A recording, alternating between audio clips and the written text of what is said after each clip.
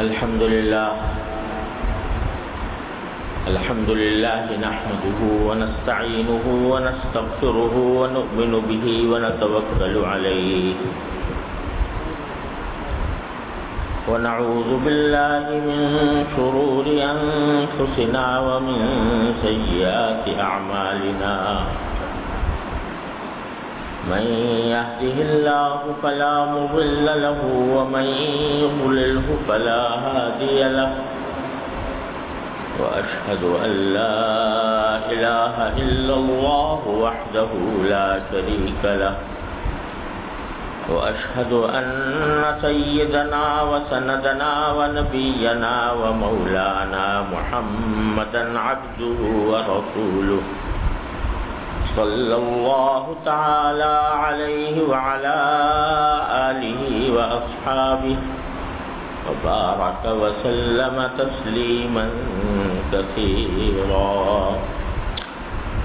أما بعد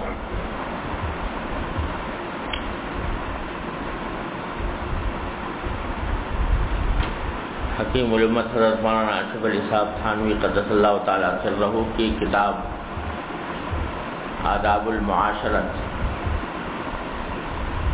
اس نیت سے شروع کی ہوئی ہے کہ دین کا یہ اہم شعبہ معاشرت یہ بہت ہی زیادہ ہماری غفلتوں کا شکار ہے اور معاشرت کے آداب کو دین کا حصہ ہی نہیں سمجھا جاتا.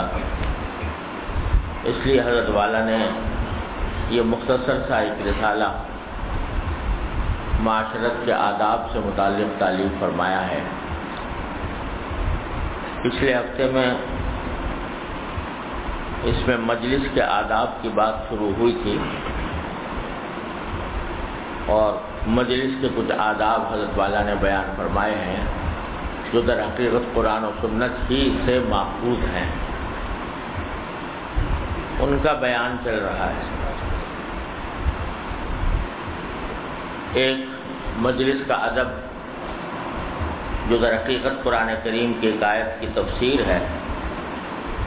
یہ بیان فرمایا کہ جب مسلمان کسی مجلس میں کسی اجتماعی معاملے پر غور کرنے یا عمل کرنے کے لیے جمع ہوں تو جب جانا ہو تو امیر مجلس سے اجازت لے کر جائیں. کم از کم یہ مستحب کا درجہ رکھتا ہے کہ آدمی اجازت لے کر جائے، بغیر اجازت کے نہ جائے. یہ اس وقت ہے جب کہ کسی بڑے نے کچھ لوگوں کو جمع کیا ہو کسی خاص غرض کے لیے، تو کوئی مشورہ کرنا ہے یا کوئی ہدایات دینی ہے، تو اس میں آدمی کو جب شریک ہو تو اگر جانا ہو تو اجازت لے کر جائے. عام جلسوں کا یہ حکم نہیں ہے. جیسے عام جلسے میں آپ شریک ہوئے، کسی عام مجلس میں شریک ہوئے جس میں کسی خاص آدمی کو دعوت نہیں دی گئی تھی، تو اس وقت اگر کوئی آدمی اٹھ کر جائے تو کسی ضرورت ہے تو اس میں کوئی حرج نہیں ہے، اس میں اجازت لینے کی ضرورت. جیسے یہ مجلس ہے، اس میں اگر کسی کو جانا ہو تو پھر اجازت لینے کی ضرورت نہیں ہے، ویسے بھی جا سکتا ہے. لیکن جب کسی خاص مقصد کے لیے کوئی مجلس بلائی گئی ہو نام لے کر لوگوں کو، تو وہاں سے بغیر اجازت کے جانا جائز نہیں ہے. اور یہ قرآن کریم کی ایک آیت میں فرمایا گیا. اللہ تبارک و تعالی نے ارشاد فرمایا کہ انما المؤمنون الذین آمنوا باللہ ورسولہ وَإِذَا كَانُوا عَلَىٰ أَمْرٍ جَامِعٍ لَمْ يَذْهَبُوا حَتَّىٰ يَسْتَأْذِنُوا. مومن وہ ہیں جو اللہ تعالیٰ پر اور اللہ کے رسول پر ایمان رکھتے ہیں، اور جب ان کو کسی ایسے کام کے لیے بلایا جاتا ہے جو اجتماعی نوعیت کا ہو تو وہ حضور اقدس صلی اللہ علیہ وسلم سے اجازت کے بغیر نہیں جاتے. رسول کریم صلی اللہ علیہ وسلم بعض اوقات صحابہ کرام کو جمع کرتے تھے. مثلا کسی جہاد پر جانا ہے تو اس سلسلے میں ہدایات عطا فرمانے کے لیے لوگوں کو جمع کرتے تھے. اب بعض منافقین تھے جو چپکے سے کھسک کر چلے جاتے تھے، حضور کی نگاہوں سے بچ کر اٹھ کر چلے گئے. تو اللہ جل جلالہ نے یہ آیت نازل فرمائی اور فرمایا کہ مومن تو وہ ہیں کہ جو اللہ اور اس کے رسول پر ایمان لاتے ہیں، اور ایمان لانے کا معنی یہ کہ اس کی اطاعت کرتے ہیں، اور اگر وہ کسی اجتماعی کام کے لیے ان کو دعوت دیتے ہیں تو اس وقت تک نہیں جاتے جب تک کہ اجازت نہ لے لیں رسول کریم صلی اللہ علیہ وسلم سے. اور پھر یہ بھی اللہ تعالیٰ نے تاکید کے ساتھ فرمایا کہ ان الذین یستأذنونک اولئک الذین یؤمنون باللہ ورسولہ، جو اجازت لیتے ہیں آپ سے وہ ہیں در حقیقت ایمان لانے والے. فإذا استأذنوک لبعض شأنهم فأذن لمن شئت منهم، اور اگر وہ کسی بات کی اجازت مانگیں تو آپ جن کو چاہیں اجازت دے دیں. واستغفر لهم، اور ان کے لیے استغفار بھی فرمائیں. یعنی جب کوئی مسلمان ایمان رکھتے ہوئے مجلس کی اہمیت سمجھتے ہوئے اپنی کسی ضرورت سے اجازت مانگ رہا ہے تو نہ صرف یہ کہ آپ اجازت دیں بلکہ اس کو استغفار بھی کریں اس کے حق میں، اللہ تبارک و تعالیٰ سے دعا بھی کریں اس سے مغفرت کے لیے. یہ اس کی خیرخواہی کا تقاضا ہے. لیکن جو لوگ اس کے بغیر نکل جاتے ہیں، قد یعلم اللہ الذین یتسللون منکم لواذا، اللہ تعالیٰ ان کو بھی جانتا ہے جو چپکے سے کھسک جاتے ہیں مجلس سے. اور ان کے بارے میں اللہ تعالیٰ نے وعید نازل فرمائی کہ فَلْيَحْذَرِ الَّذِينَ يُخَالِفُونَ عَنْ أَمْرِهِ أَنْ تُصِيبَهُمْ فِتْنَةٌ أَوْ يُصِيبَهُمْ عَذَابٌ أَلِيمٌ. جو لوگ اس طرح کھسک کر چلے جاتے ہیں تو وہ اللہ تعالیٰ کے حکم کی مخالفت کرتے ہیں. ان کو اس بات سے ڈرنا چاہیے کہ اللہ تبارک و تعالیٰ ان کو کسی فتنے میں یا کسی دردناک عذاب میں مبتلا کر دے. تو یہ حکم دیا گیا ہے اس صورت میں جبکہ کچھ لوگوں کو جمع کیا گیا، اور جمع کرنے کا مقصد یہ ہے کہ سب لوگ اس میں شریک ہوں، مشورہ ہے، کچھ ہدایات دینی ہے. تو اس وقت آدمی بغیر اجازت کے نہ جائے. اس بغیر اجازت کے نہ جانے میں ایک تو بڑی اس کی وجہ یہ ہے کہ ہو سکتا ہے کہ کوئی مشورہ خود اسی سے مطلوب ہو جو کہ اٹھ کے چلا گیا.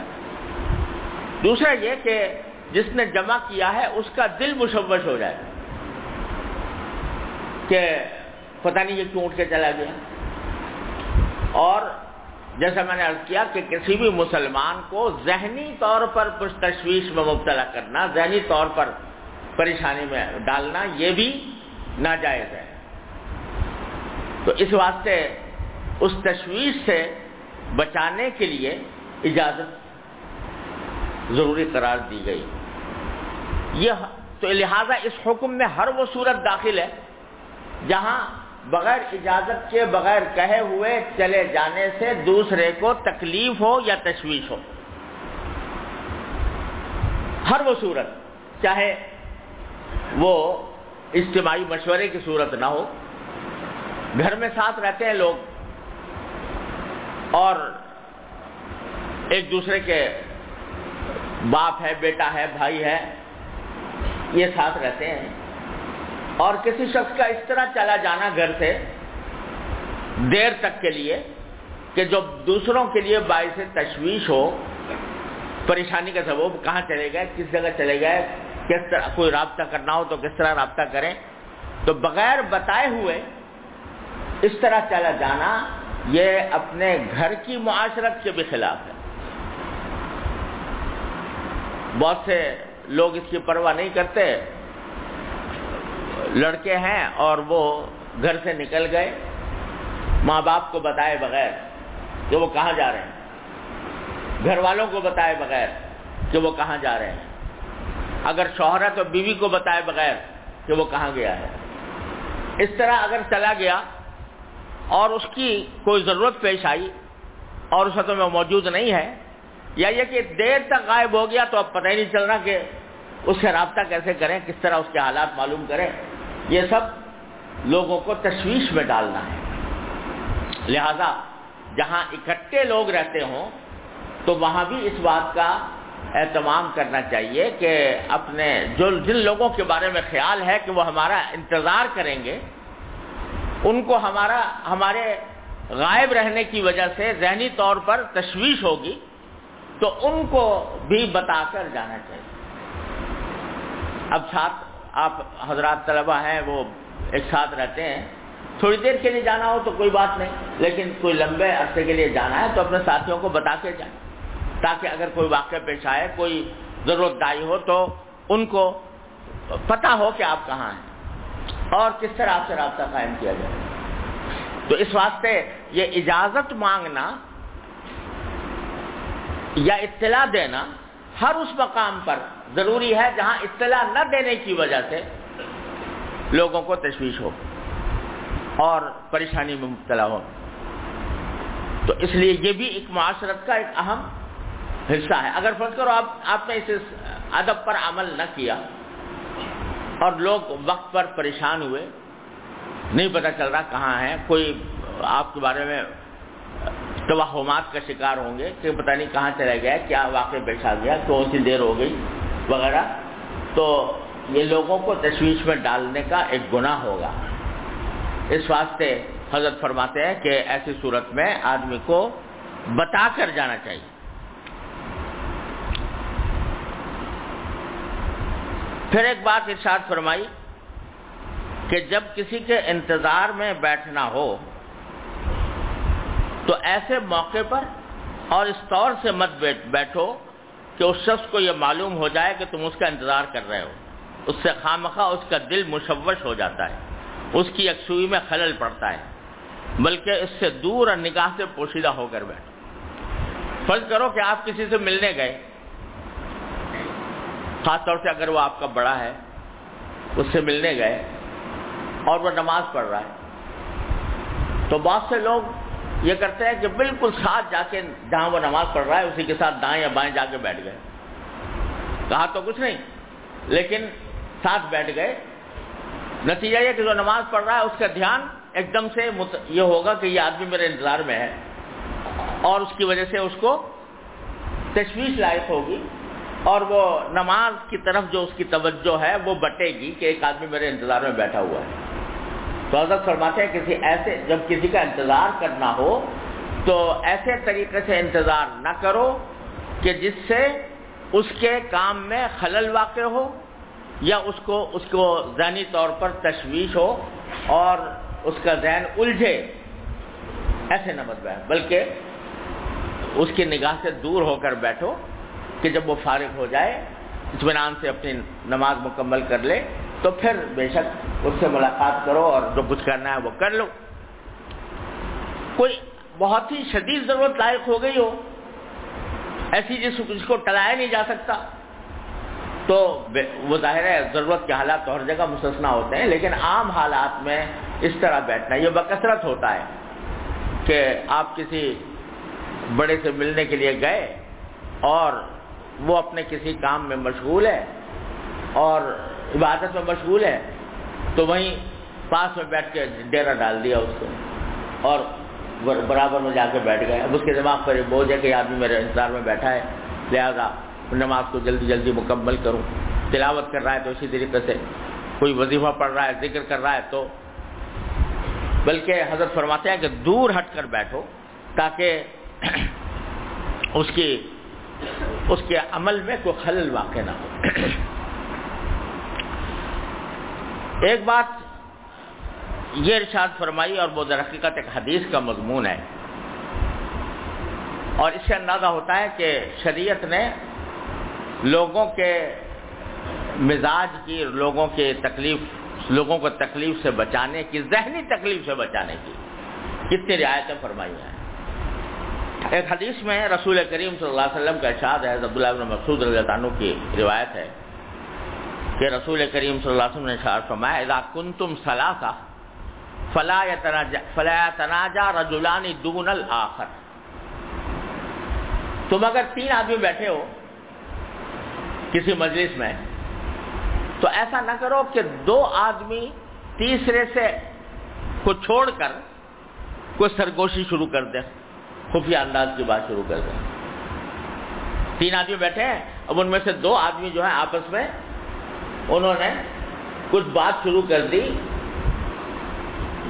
یعنی خفیہ طریقے سے، سرگوشی کے انداز میں شروع کر دی۔ اب تیسرا جو آدمی بیٹھا ہے وہ اس کو شرمندگی لائق ہو، یا شرمندگی لائق ہوگی، یا اپنے آپ کو وہ کم، اس کے اندر یہ تصور پیدا ہوگا کہ یہ لوگ مجھے اپنا ساتھ رکھنا نہیں چاہتے، اس کے دل میں یہ ملال آئے گا کہ میں تنہا ہوں مجلس میں اور یہ 2 آدمی بیٹھے اس طرح باتیں کر رہے ہیں، مجھے تنہا چھوڑ دیا، اس کو تکلیف ہوگی۔ اسی طرح ہو سکتا ہے کہ اس کے دل میں یہ خیال پیدا ہو کہ یہ میرے خلاف کوئی بات چیت کر رہے ہیں جو وہ سے چھپا کے کر رہے ہیں۔ تو رسول کریم صلی اللہ علیہ وسلم نے اس سے منع فرمایا کہ لا تناجا رجلان دون الآخر، 2 آدمی تیسرے کو چھوڑ کر کوئی بات نہ کرے، حتی یختلطوا بالناس، یہاں تک کہ جب کوئی زیادہ لوگ جمع ہو جائیں تو پھر آپ کسی ایک آدمی سے بات کر رہے ہیں، دوسرا تیسرے چوتھے سے بات کر لے گا، تو اس وقت میں یہ خیال اس کو پیدا نہیں ہوگا۔ تو رسول کریم صلی اللہ علیہ وسلم نے مجلس کا یہ بڑا عظیم ادب بیان فرمایا، جس سے معلوم ہوا کہ مجلس کے اندر کسی بھی شخص کو کچھ ذہنی تکلیف میں مبتلا کرنا بھی یہ شریعت نے کسی بھی حالت میں گوارا نہیں فرمایا۔ اس کا بھی ہماری مجلسوں کے اندر پوری طرح اہتمام نہیں ہوتا اور رسول کریم صلی اللہ علیہ وسلم کی ہدایت پر عمل نہیں ہوتا، اس کا نتیجہ ہے کہ رنجشیں پیدا ہوتی ہیں، دلوں میں میل آتا ہے کہ میرے ساتھ اچھا معاملہ نہیں کیا گیا۔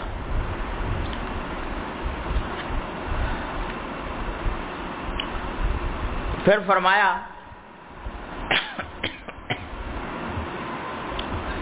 کہ کسی کے پاس جاؤ تو سلام یا کلام سے یا روبرو بیٹھنے کی غرض سے کسی طرح سے اس کو اپنے آنے کی خبر کر دو، اور بغیر اطلاع کیے آڑ میں ایسی جگہ مت بیٹھو کہ اس کو تمہارے آنے کی خبر نہ ہو، کیونکہ شاید وہ کوئی ایسی بات کرنا چاہے جس پر تم کو مطلع نہ کرنا چاہے، تو بدون اس کی رضا کے اس کے راز پر مطلع ہونا بری بات ہے، بلکہ اگر کسی بات کے وقت یہ احتمال ہو کہ تمہاری بے خبری کے گمان میں وہ بات ہو رہی ہے تو تم فوراً وہاں سے جدا ہو جاؤ، یا اگر تم کو سوتا سمجھ کر ایسی بات کرنے لگے تو فوراً اپنا بیدار ہونا ظاہر کر دو۔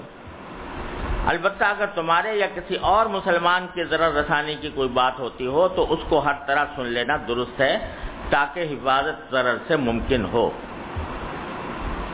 اس میں کئی ادب بیان فرمائے جو در حقیقت قرآن و حدیث سے ہی مستنبط ہیں، کہ اگر کہیں کسی کے پاس جاؤ تو اس کو کسی نہ کسی انداز سے پتہ ہو جانا چاہیے کہ تم آئے ہو۔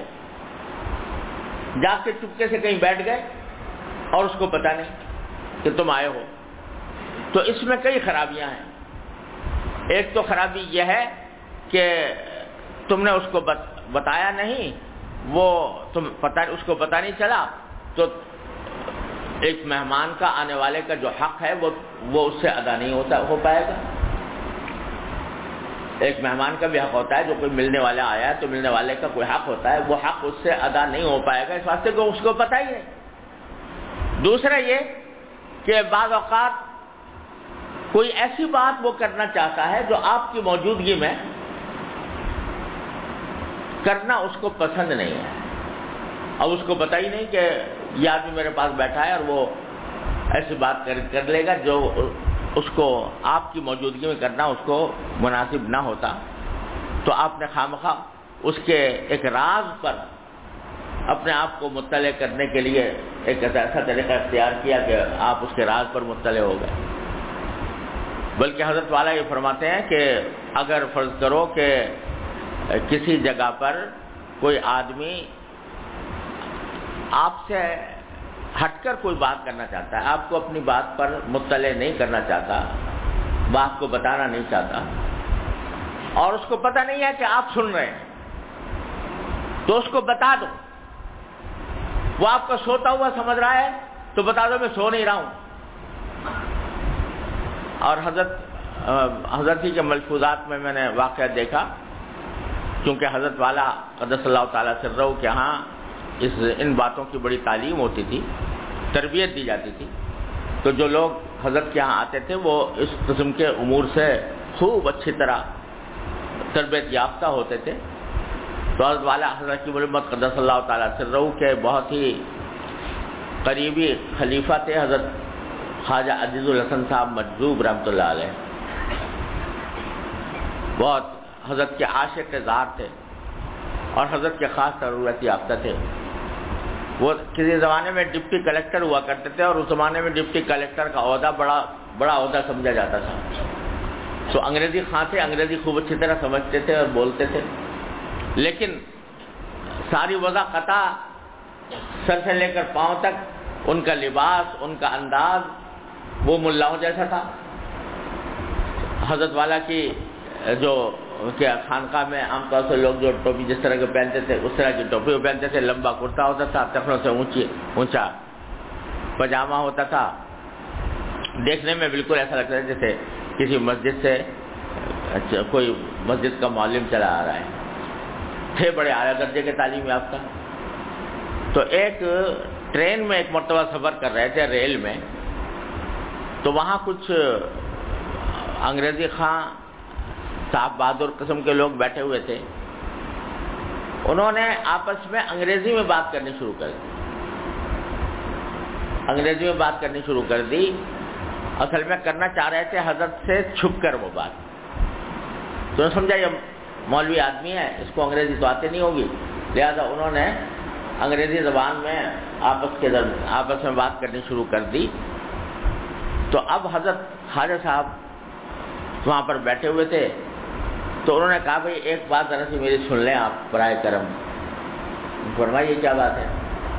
کہا کہ مجھے انگریزی آتی ہے، میں انگریزی سمجھتا ہوں، لہذا اگر آپ کوئی بات میرے ایسے کرنا چاہتے ہیں جو مجھے سنانا مقصود نہیں ہے اور آپس میں ہی کرنا چاہتے ہیں، تو میں یہاں سے تھوڑی دیر کے لیے اٹھ کے چلا جاتا ہوں، پھر آپ بات کر لیجئے، پھر تھوڑی دیر کے بعد میں آ جاؤں گا.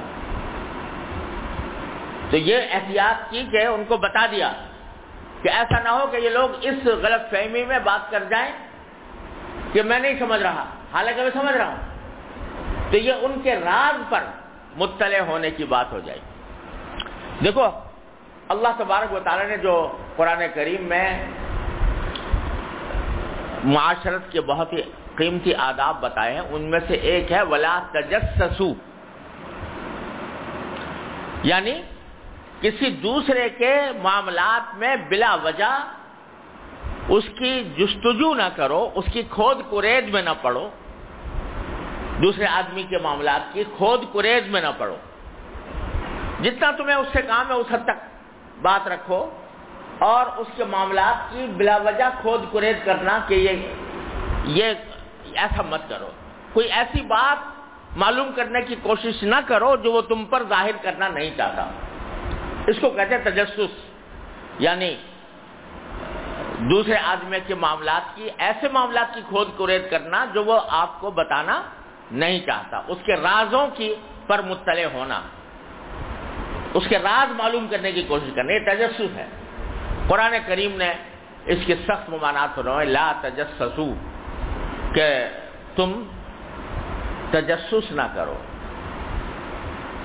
اور حدیث میں جب رسول کریم صلی اللہ علیہ وسلم نے یہ حکم صحابہ کرام کے سامنے بتایا تو دو لفظ استعمال فرمائے، لا تجسسوا ولا تحسسوا. تجسس کرنا بھی منع، تحسس کرنا بھی منع. تجسس کرنے کا معنی تو یہ ہے کہ آدمی جو ہے باقاعدہ اہتمام کر کے دوسرے کے راز معلوم کرنے کی کوشش کرے، اور تحسس کا معنی یہ ہے کہ ایسے طریقے اختیار کرے کہ جس سے خود بخود اس کے راز کی بات مجھے معلوم ہو جائے. تو یہ منع فرمایا قرآن نے کریم نے بھی اور رسول کریم صلی اللہ علیہ وسلم کی احادیث میں بھی. اور اللہ بچائے آج کل کے ہمارے معاشرے کے اندر یہ ایک فن بن گیا. بڑے فخر سے لوگ کہتے ہیں بھائی تم تو چھپانا چاہ رہے تھے، ہمیں پتہ چل گیا تمہاری بات. تم تو ہم سے چھپا رہے تھے لیکن ہمیں پتہ چل گیا، ہم نے پتہ لگا لیا. تو یہ بڑے فخر کے ساتھ یہ بات بیان کی جاتی ہے، گویا بڑے فخر کے ساتھ یہ کہا جاتا ہے کہ ہم نے ایک بہت بڑا گناہ کر لیا، وہ گناہ کر لیا جو قرآن نے حرام کیا قرار دیا تھا، وہ گناہ کر لیا جسے رسول کریم صلی اللہ علیہ وسلم نے ناجائز قرار دیا تھا۔ تو دوسرے کے معاملات میں تجسس کرنا، پیچھے پڑنا اور کھود کرید میں پڑنا دوسرے کے معاملات کی، یہ ناجائز ہے۔ جس چیز جو بات وہ آپ نے خود بتا دیتا ہے آپ کو اپنے حالات سے متعلق، وہ سن لو۔ جو نہیں بتانا چاہتا اس کے راز کو اپنے اوپر منکشف کرنا، یہ اس کی کوشش کرنا جائز نہیں ہے۔ پتہ نہیں کتنے لڑائی جھگڑے تنازعات ہمارے معاشرے کے اندر اس وجہ سے ہیں کہ ایک دوسرے کے پیچھے پڑے رہتے ہیں، ایسے سوالات کر لیتے ہیں کہ جس کا آپ کو کوئی فائدہ بھی نہیں، اور وہ آپ کو جواب دے تو پریشانی میں مبتلا ہو۔ ہمارے حضرت والا حضرت عقیب الامت قدس اللہ تعالیٰ سرہ اس کی مثال یہ بھی دیا کرتے ہیں کہ بعض لوگ جب دوسرے سے ملاقات ہوتی ہے تو اسے پوچھتے ہیں تمہاری آمدنی کتنی ہے؟ بھائی تمہیں کیا تعلق اس آمدنی سے، کتنی بھی اس کی آمدنی ہو۔ بہت سے لوگ ایسے ہوتے ہیں جو نہیں بتانا چاہتے کسی مسئلات سے اپنے، اس کے ذمہ کوئی فرض نہیں ہے، واجب نہیں ہے کہ وہ ساری دنیا کے سامنے اپنی آمدنی بتائے، اس وجہ تمہیں کتنی تنخواہ ملتی ہے وغیرہ وغیرہ۔ وہ بسا اوقات نہیں بتانا چاہتا، اپنی کوئی مسئلہ ہے اس کی نہیں بتانا چاہتا، تو آپ کے اوپر، آپ کے لیے، آپ کو کیا نقصان ہے اگر وہ یہ بات پتہ نہ چلے آپ کو، اور پتہ چل جائے تو کیا فائدہ ہے؟ تو اس لیے اس کی تفتیش میں پڑنا اور اس کے پیچھے لگے رہنا یہ کسی طرح بھی جائز نہیں ہے۔ یہ جو حدیث میں آتا ہے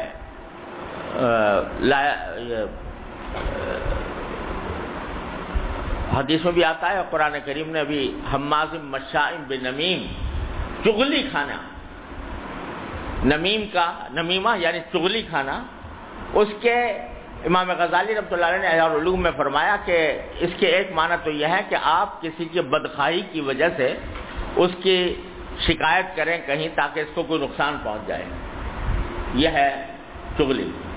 لیکن ساتھ ہی فرمایا کہ کسی کا راز فاش کرنا، وہ نہیں چاہتا تھا کہ آپ کو اس بات کی خبر ہو اور آپ اس کے پیچھے پڑ گئے کہ کسی طرح یہ پتہ چلے، پھر دوسرے لوگوں کو بتاتے پھر رہے، تو یہ بھی نمیمہ کے اندر داخل ہے، یہ بھی چغلی کے مفہوم کے اندر داخل ہے اور حرام ہے، ناجائز ہے۔ قرآن کریم میں اس پر سخت وعیدیں آئی ہیں۔ حدیث فرمایا لا يدخل الجنت قطات، چغلی کھانے والا جنت میں داخل نہیں ہوگا، اللہ تعالیٰ بچائے۔ تو اس وجہ سے یہ ایسی تجسس میں پڑنا کسی کے حالات کے، یہ بالکل جائز نہیں ہے۔ جب یہ جائز نہیں ہے تو کوئی بھی ایسا طریقہ کہ جس سے آپ دوسرے کے کسی خفیہ معاملے پر مطلع ہوں اس کی مرضی کے بغیر، یہ جائز نہیں ہے۔ حضرت امام بخاری رحمۃ اللہ علیہ نے ایک پورا باب باندھا ہے صحیح بخاری کے اندر کہ جب کوئی مہمان کسی کے گھر میں جائے، فرض کرو کسی نے اپنے گھر کھانے پر بلایا ہے، تو امام بخاری نے ترجمۃ الباب باندھا ہے کہ تو وہ اسی جگہ بیٹھے جہاں میزبان نے اس کو بٹھایا۔ میزبان نے کہا کہ یہاں بیٹھو، تو چاہیے اس کو کہ وہیں پر بیٹھے، اور فرمایا کہ جس کام کے لیے آیا ہے وہ کام کرے، ولا یتجسس، اور اس کے گھر کا جائزہ نہ لے، تجسس نہ کرے۔ یعنی کیا مانا کہ جو چیزیں صاف آنکھوں سے نظر آ رہی ہیں وہ تو ظاہر ہے کہ وہ چھپانا نہیں چاہتا، لیکن اگر فرض کرو وہاں پر کچھ کاغذات رکھے ہوئے ہیں، آپ نے اٹھا کے وہ کاغذات پر دیکھنے شروع کر دیے، کوئی اس کا کوئی الماری ہے اس کو کھول لیا، چاہے اس میں تالا نہ لگا ہوا ہو، تو لا تجسس، امام بخاری رحمۃ اللہ علیہ نے باب کے اندر یہ بات کہ جب کسی سے ملنے جاؤ تو اس کے اندرونی حالات سے باخبر ہونے کی کوشش نہ کرو، جو ویسے ہی سامنے نظر آ گیا، اور جہاں اس نے بٹھایا وہاں بیٹھ جاؤ۔ کیوں؟ اس لیے کہ ہو سکتا ہے کہ وہ اس نے کسی خاص مصلحت سے آپ کو وہاں پر بٹھانا چاہتا ہے، اور کسی اور جگہ بٹھانے سے اس کے کوئی راز فاش ہو سکتے ہیں، کوئی ایسی باتیں آپ کے سامنے آ سکتی ہیں جو آپ کو ظاہر کرنا آپ کے لیے وہ نہیں چاہتا۔ لا تجسس، تو حضرت فرماتے ہیں کہ اگر کوئی فرض کرو کہ کوئی آدمی آپ کو سوتا ہوا سمجھ رہا ہے کہ یہ تو سو رہا ہے، اور یہ سمجھ کر وہ اپنی کوئی ایسی بات کر رہا ہے جو آپ سے چھپانا چاہتا ہے، تو آپ اس کے اوپر ظاہر کر دو کہ میں سو نہیں رہا، تاکہ اگر وہ چھپانا چاہے تو چھپا لے۔ یہ تجسس ایسی چیز ہے، تجسس اور تحسس، جس کے نتیجے میں لوگوں کے اندر فتنے، فساد، لڑائیاں، جھگڑے پیدا ہوتے ہیں۔ تو کسی تجسس میں پڑنے کی، بلا وجہ کے سوالات کرنے کی دوسروں سے، بعض اوقات ایسے سوال کر بیٹھتے ہیں جس کا جواب دینے میں اس کو پریشانی ہوتی ہے، یا وہ نہیں چاہتا کہ اس بات کا جواب دیا جائے، تو یہ سب ناجائز کام ہے، اور یہ آداب مجلس کے خلاف ہیں، شریعت کے، معاشرت کے احکام کے خلاف ہیں۔ اپنا کام کو دوسرے سے بالکل آزاد رکھو، اور اس پر ظاہر کر دو کہ میں تمہاری بات سن رہا ہوں۔ اسی سلسلے کی ایک اور ادب ہے جو حدیث میں بیان فرمایا گیا ہے، اور اس میں بھی آج کل بڑی بے احتیاطیاں ہوتی ہیں، بڑے لڑائی جھگڑے کا سبب بنتا ہے۔ حدیث میں رسول کریم صلی اللہ علیہ وسلم نے ارشاد فرمایا کہ المجالس بالامانہ، کہ مجلسیں جو ہوتی ہیں جہاں ایک سے زائد افراد جمع ہیں، کوئی بات کر رہے ہیں، جو باتیں اس مجلس میں ہو رہی ہیں، وہ مجلس کے ہر مجلس میں شریک ہونے والے کے پاس ایک امانت ہے۔ یعنی دوسروں کی مرضی کے بغیر اس بات کو باہر لے جانا، دوسروں کے سامنے بیان کرنا کہ فلاں مجلس میں یہ بات ہوئی تھی، یہ امانت میں خیانت ہے۔ 5 آدمی بیٹھ کے مجلس کے اندر کوئی بات کر رہا ہے، کوئی مشورہ کر رہے ہیں، کوئی صلاح کر رہے ہیں، اور کوئی ناجائز کام نہیں کر رہے، بلکہ کسی اپنے ذاتی مشورے کے اندر یہ جمع ہوئے ہیں، وہ ہر ایک آدمی اپنے دل کی بات کہہ رہا ہے، کسی نے کوئی رائے پیش کی، کسی نے دوسری رائے پیش کی، آخر میں جا کر آپس میں کوئی فیصلہ کر لیا۔ مثلا اب آپ جا کر باہر بتا رہے ہیں کہ جی فلاں تو نے تو یہ رائے پیش کی تھی، فلاں نے تو یہ کہا تھا، تو اس کا یہ امانت میں خیانت ہوئی، کیونکہ وہاں پر جو مشورہ ہو رہا تھا وہ 5 آدمیوں کے درمیان تھا، اور 5 آدمیوں سے باہر اس کو لے جانا مقصود نہیں تھا۔ ان کی مرضی کے بغیر آپ نے ان کی بات کہیں اور جا کر نقل کر دی۔ حدیث میں اس کے اندر 3 استثناء بھی دیے گئے ہیں۔ حدیث میں فرمایا الا یہ کہ وہ مجلس ہو جس میں کسی کی جان پر کو نقصان پہنچانے کا منصوبہ تیار کیا جا رہا ہو، مثلا، تو بے شک آپ باہر جا کر بتا دو تاکہ وہ دوسرے اس کے ضرر سے محفوظ رہیں۔ کسی کے مال لوٹنے کا مشورہ ہو رہا ہے، اس کو بھی بتانا جائز ہے متعلقہ آدمی کو۔ کسی کی آبرو پر حملہ کیا جا رہا ہے، آبرو کو نقصان پہنچانے کی کوشش ہو رہی ہے مجلس میں، تو بے شک وہ جا کے بتا دو۔ لیکن اس کے علاوہ جہاں کسی کو نقصان پہنچانے کی کوئی بات نہیں ہو رہی، اور اس کی بات کو باہر نقل نہ کرنے سے کسی کو کوئی نقصان نہیں پہنچتا، تو وہاں آپ اگر مجلس کی بات باہر جا کر بتائیں گے تو یہ امانت کے خلاف ہوگا، المجالس بالامانہ کے خلاف ہوگا۔ اللہ بچائے آج کل اس میں اس قدر شدید بے احتیاطی ہے کہ جس کی وجہ سے جھگڑے پیدا ہوتے ہیں، رنجشیں ہوتی ہیں، عداوتیں کھڑی ہو جاتی ہیں کہ جی فلاں مجلس میں تو اس مسئلے پر بات ہو رہی تھی، فلاں نے تو یہ رائے پیش کی تھی. اب اس کو سیاق و سباق سے الگ ہٹ کر جب آپ دوسروں کے سامنے بیان کریں گے تو اس سے غلط فہمیاں پیدا ہوں گی، لڑائی جھگڑے ہوں گے. اور آج کل تو الٹا معاملہ یہ ہوتا ہے اور زیادہ کہ جتنی بات مجلس میں کہی گئی تھی اس میں اور کچھ نمک مرچ لگا کر اس میں مبالغہ کر کے اپنی طرف سے کچھ باتیں شامل کر کے نقل کر دی جاتی ہیں کہ فلاں مجلس میں تو یہ بات ہو رہی تھی.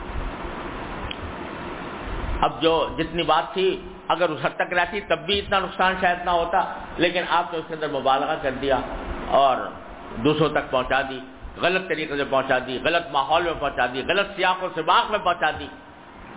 کہنے والے کا مقصد کچھ اور تھا، آپ نے اس کو کسی اور انداز سے بیان کر دیا. لہجوں کے فرق سے فرق ہو جاتا ہے، الفاظ کے فرق سے مفہوم بدل جاتے ہیں، لیکن آپ نے احتیاط کو ملحوظ رکھے بغیر آگے چلا دی بات. اس سے رنجشیں پیدا ہوں گی، عداوتیں ہوں گی، دشمنیاں ہوں گی، لڑائی جھگڑے ہوں گے. دو لفظوں میں سرکار دو عالم صلی اللہ علیہ وسلم نے اس سارے فتنے کا جواب فرمایا، یہ فرما کر کہ المجالس بالامانہ، مجلسیں امانت ہوتی، مجلسوں میں کئی بات امانت ہوتی.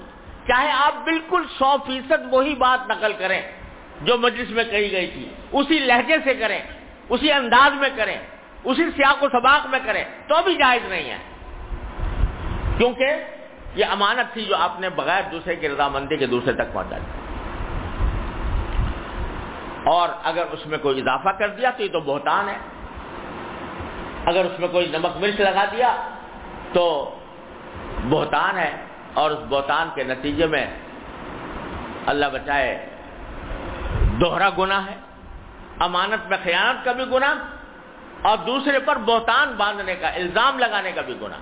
جو بات اس نے نہیں کہی تھی وہ آپ نے اس کی طرف منسوب کر دی، جھوٹ ہوا، بہتان ہوا، امانت میں خیانت ہوئی. لیکن لوگ اس کے اللہ بچائے ہم لوگ بہت اس میں بے احتیاطی کرتے ہیں. ایک کی بات نقل کرنے میں جو احتیاط ہونی چاہیے وہ الا ماشاء اللہ مفقود ہے ہمارے معاشرے کے اندر. ذرا سی بات کو بڑھا کر بیان کر، جتنی بات ہے اتنی کہو، اس سے آگے اپنی طرف سے مت کہو. اگر کہو گے تو یہ ڈبل گناہ ہوگا. تو یہ ایسی چیز ہے کہ جس نے ہماری معاشرت کے اندر ایک فساد پھیلایا ہوا ہے. اور ساری بات اصل میں یہ ہے بھائی کہ اللہ تبارک و تعالیٰ کے سامنے جواب دہی کا احساس دلوں میں نہیں رہا کہ جو بات میں زبان سے نکال رہا ہوں ایسا نہیں ہے کہ وہ ہوا میں اڑ گئی اور ختم ہو گئی. قرآن کریم نے صاف صاف فرما دیا ما یلفظ من قول الا لدیہ رقیب عتید. بندہ جو لفظ بھی زبان سے نکالتا ہے وہ اللہ تبارک و تعالیٰ کے ہاں جا کر ریکارڈ ہو رہا ہے. ایک ایک لفظ ریکارڈ ہو رہا ہے، ایک ایک لفظ ریکارڈ ہو رہا ہے اللہ تبارک و تعالیٰ کے ہاں. اور اگر آدمی کو اس بات کا احساس ہو کہ میں جو بات زبان سے نکال رہا ہوں یہ میرے نام اعمال میں لکھی جا رہی ہے اور نام اعمال لکھی جانے کے نتیجے میں مجھے اس کی جواب دہی کرنی ہوگی اللہ تبارک و تعالیٰ کے سامنے، تو پھر دیکھو کہ کتنا آدمی محتاط ہو جائے گا، کتنے احتیاط کے ساتھ بات نقل کرے گا.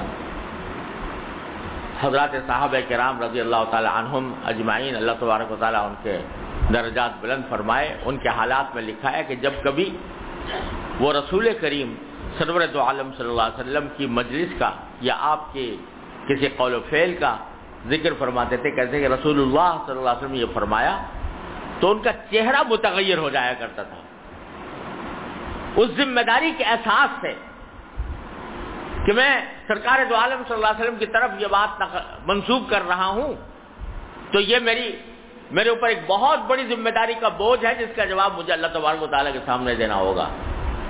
بعض صحابہ کرام کے حالات میں آتا ہے کہ چہرہ زرد پڑ جاتا تھا، چہرے پر تغیر آ جاتا تھا کہ کہیں ایسا نہ ہو کہ میں کوئی لفظ زیادہ بول دوں یا کسی لفظ میں کوئی تغیر کر دوں اور مجھے اللہ تبارک و تعالیٰ کے سامنے جواب دینا پڑے. یہ جو لڑائیاں اور جھگڑے ہوئے ہیں مسلمانوں کے درمیان، اس میں جو تلواریں چلی ہیں اور مسلمانوں کے درمیان خانہ جنگیاں ہوئی ہیں، ان میں ایک بہت بڑا ہاتھ اس بات کا تھا کہ ایک کی بات دوسرے کو نقل کرنے میں احتیاط نہیں ہوئی. اس نے کسی اور انداز سے بات کی تھی، آپ نے کسی اور انداز سے دوسری جگہ جا کے نقل کر دی. نتیجہ یہ کہ اس سے دشمنیاں پیدا ہو گئی، عداوتیں ہو گئی. اتنی ذرا ذرا سی لفظ سے، ایک ایک لفظ کے اضافے سے بات کا مفہوم کہیں سے کہیں پہنچ جاتا ہے، بدل جاتا ہے.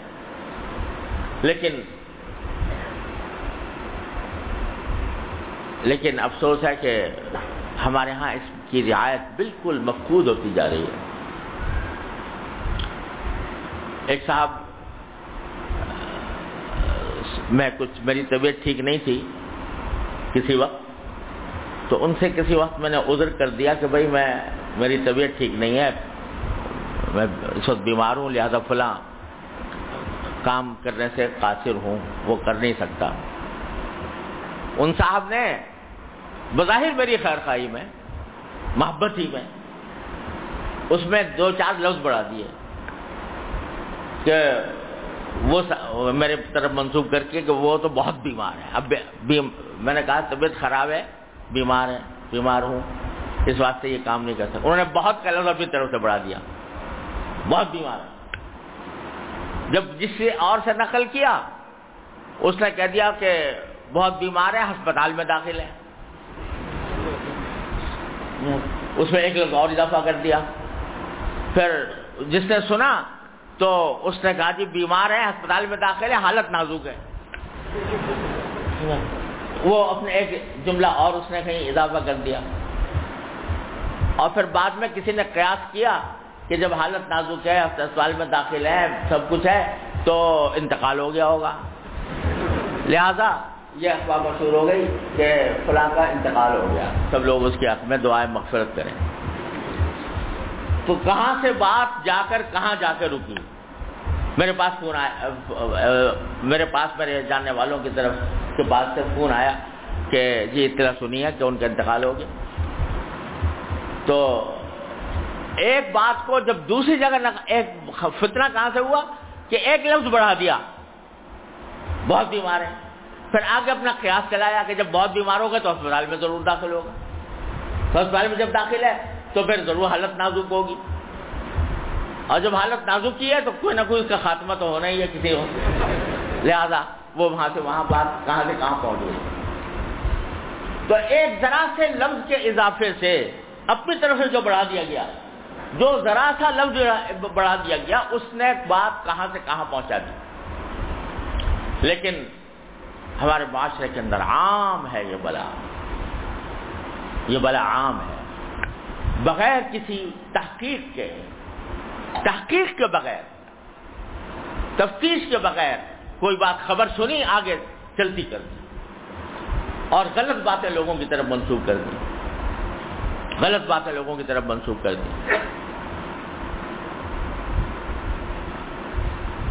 جس زمانے میں اب تو ٹیپ ریکارڈر آ گئے ہیں، گراموفون ہوا کرتے تھے پہلے زمانے میں. تو گراموفون کے اوپر قرآن کریم کے ریکارڈ بھی چلائے جاتے تھے اور اس میں گانے وانے بھی ہوتے تھے. تو اس وقت ہمارے بزرگوں نے کہا تھا بھائی گراموفون پر، کیونکہ یہ زیادہ تر یہ استعمال ہوتا ہے گانے بجانے میں، تو قرآن کریم کی تلاوت اس کے اوپر سننا جو ہے اچھا نہیں ہے. یہ بھی نہیں کہا تھا کہ حرام ہے، لیکن کہا تھا کہ اچھا نہیں ہے. تو یہ مسئلہ کہیں میں نے بیان کیا ہوگا کسی جگہ کہ بزرگوں نے گراموفون کے اوپر قرآن شریف کی تلاوت کا ریکارڈ چلانا ہے، اسی پہ ریکارڈ اس کا بھی چل رہا ہے، اس کو اچھا نہیں سمجھا. اب ایک بڑے مجمع میں ایک صاحب نے میری طرف منسوب کر کے یہ مسئلہ بیان کیا کہ وہ تقی یہ کہتا ہے کہ ٹیپ ریکارڈر پر قرآن سننا گانا سننے سے بھی بدتر ہے. اس سے بھی نیا ناجائز ہے. بڑے مجمع میں یہ اعلان کر دیا. اب لوگ میرے پاس فون آ رہے ہیں، خط آ رہے ہیں کہ جی آپ نے یہ بات کہی ہے کہ بات، میرے فرشتوں کو بھی خبر نہیں کہ میں نے اس طرح کی کوئی بات کہی ہے، لیکن مشہور ساری دنیا میں. تو غرض اس بات کا اہتمام کہ جو بات جس درجے میں ہے، جتنی ہے، اسی حد تک اس کو رکھا جائے، اسے آگے نہ بڑھایا جائے. یہ ہمارے معاشرے کے اندر ایک بیماری کی صورت اختیار کر دیا ہے کہ اپنی طرف سے اس میں اضافے ہو جاتے ہیں. کیا کیا اضافے ہو جاتے ہیں، اور اس کے نتیجے میں اتنی خرابیاں، اتنے فساد پیدا ہو رہے ہیں جس کی کوئی حد و انتہا نہیں.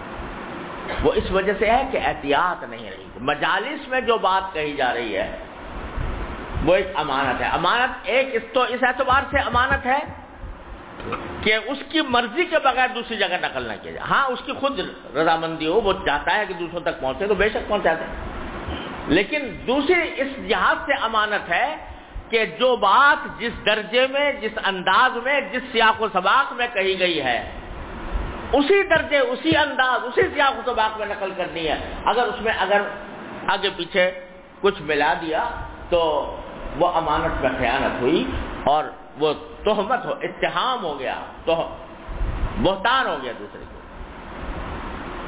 دو لفظوں میں سرکار دو عالم صلی اللہ علیہ وسلم نے ان ساری خرابیوں کا سدباب کو، دو لفظوں، ان دو لفظوں پہ عمل کر لیں ہم. المجالس بالامانہ، مجلس ہے، امانت ہے. یہ تصور ہمارے دل میں پیدا ہو جائے. امانت ہونے کا معنی یہ ہے کہ جیسے آپ نے کسی کے پیسے اٹھا کر رکھ لیے ہیں، اس میں تصرف کرنا جائز نہیں ہے. یہ مسئلہ تو آپ نے سنا ہوگا کہ اگر فرض کرو کوئی آپ کے پاس نقد رقم امانت رکھواتا ہے، تو جو نوٹ اس نے دیے ہیں آپ کے پاس امانت کے طور پر، اس نوٹوں کو بدلنا بھی جائز نہیں ہے، بلکہ بعین ہی ان کو محفوظ رکھنا ضروری ہے. بغیر اس کی اجازت کے آپ بدل نہیں سکتے. تو اتنی امانت کی تاکید ہے کہ اس میں اگر آپ اس کو بدلیں گے بھی، یعنی فرض کرو آپ نے خرچ کر لیے وہ اور اس کی جگہ دوسرے رکھ دیے، یہ بغیر اجازت کے اگر آپ ایسا کر رہے ہیں تو یہ خیانت ہوگی.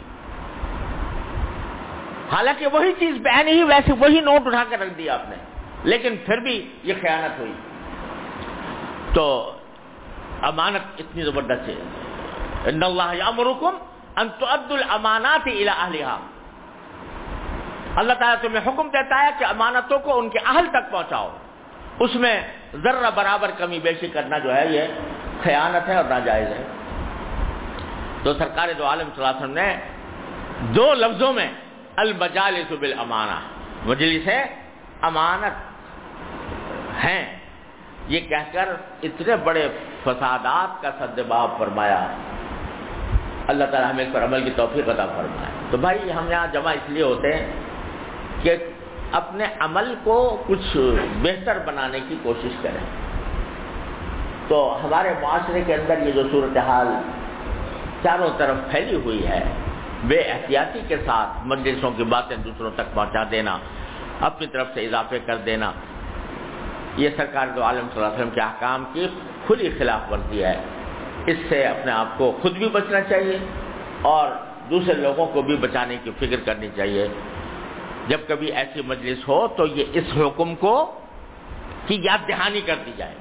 بھئی ہم یہاں 5 آدمی بیٹھ کے مشورہ کر رہے ہیں، رسول کریم صلی اللہ علیہ وسلم نے یہ فرمایا ہے کہ مجلس امانت ہوتی ہے، لہذا کوئی یہاں کی بات کہیں باہر جا کر نہ کرے، تنبیہ کر دی جائے تاکہ اس کو یاد آ جائے.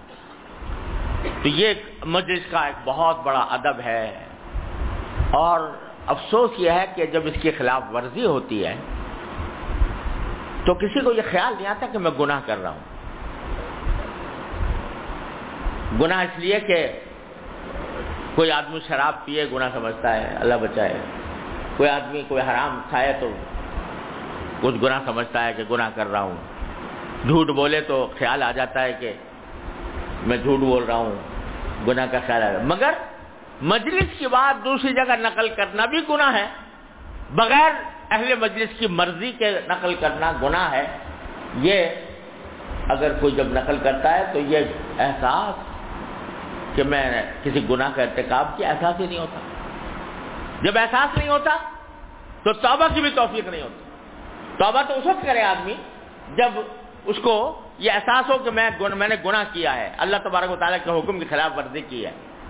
لیکن جب احساس ہی نہیں تو توبہ کس بات کا, توبہ ہی نہیں کرتے. اس کی وجہ سے اللہ بچائے ہم گناہوں کا ایک پشتارا ہے جو لد رہا ہے اعوذ باللہ. اور گناہ بھی وہ جن کا تعلق حقوق العباد سے ہے, اور حقوق العباد والے گناہ صرف توبہ سے بھی معاف نہیں ہوتے بلکہ بندوں کے معاف کیے بغیر معاف نہیں ہوتے جب تک کہ وہ معاف نہ کر دیں.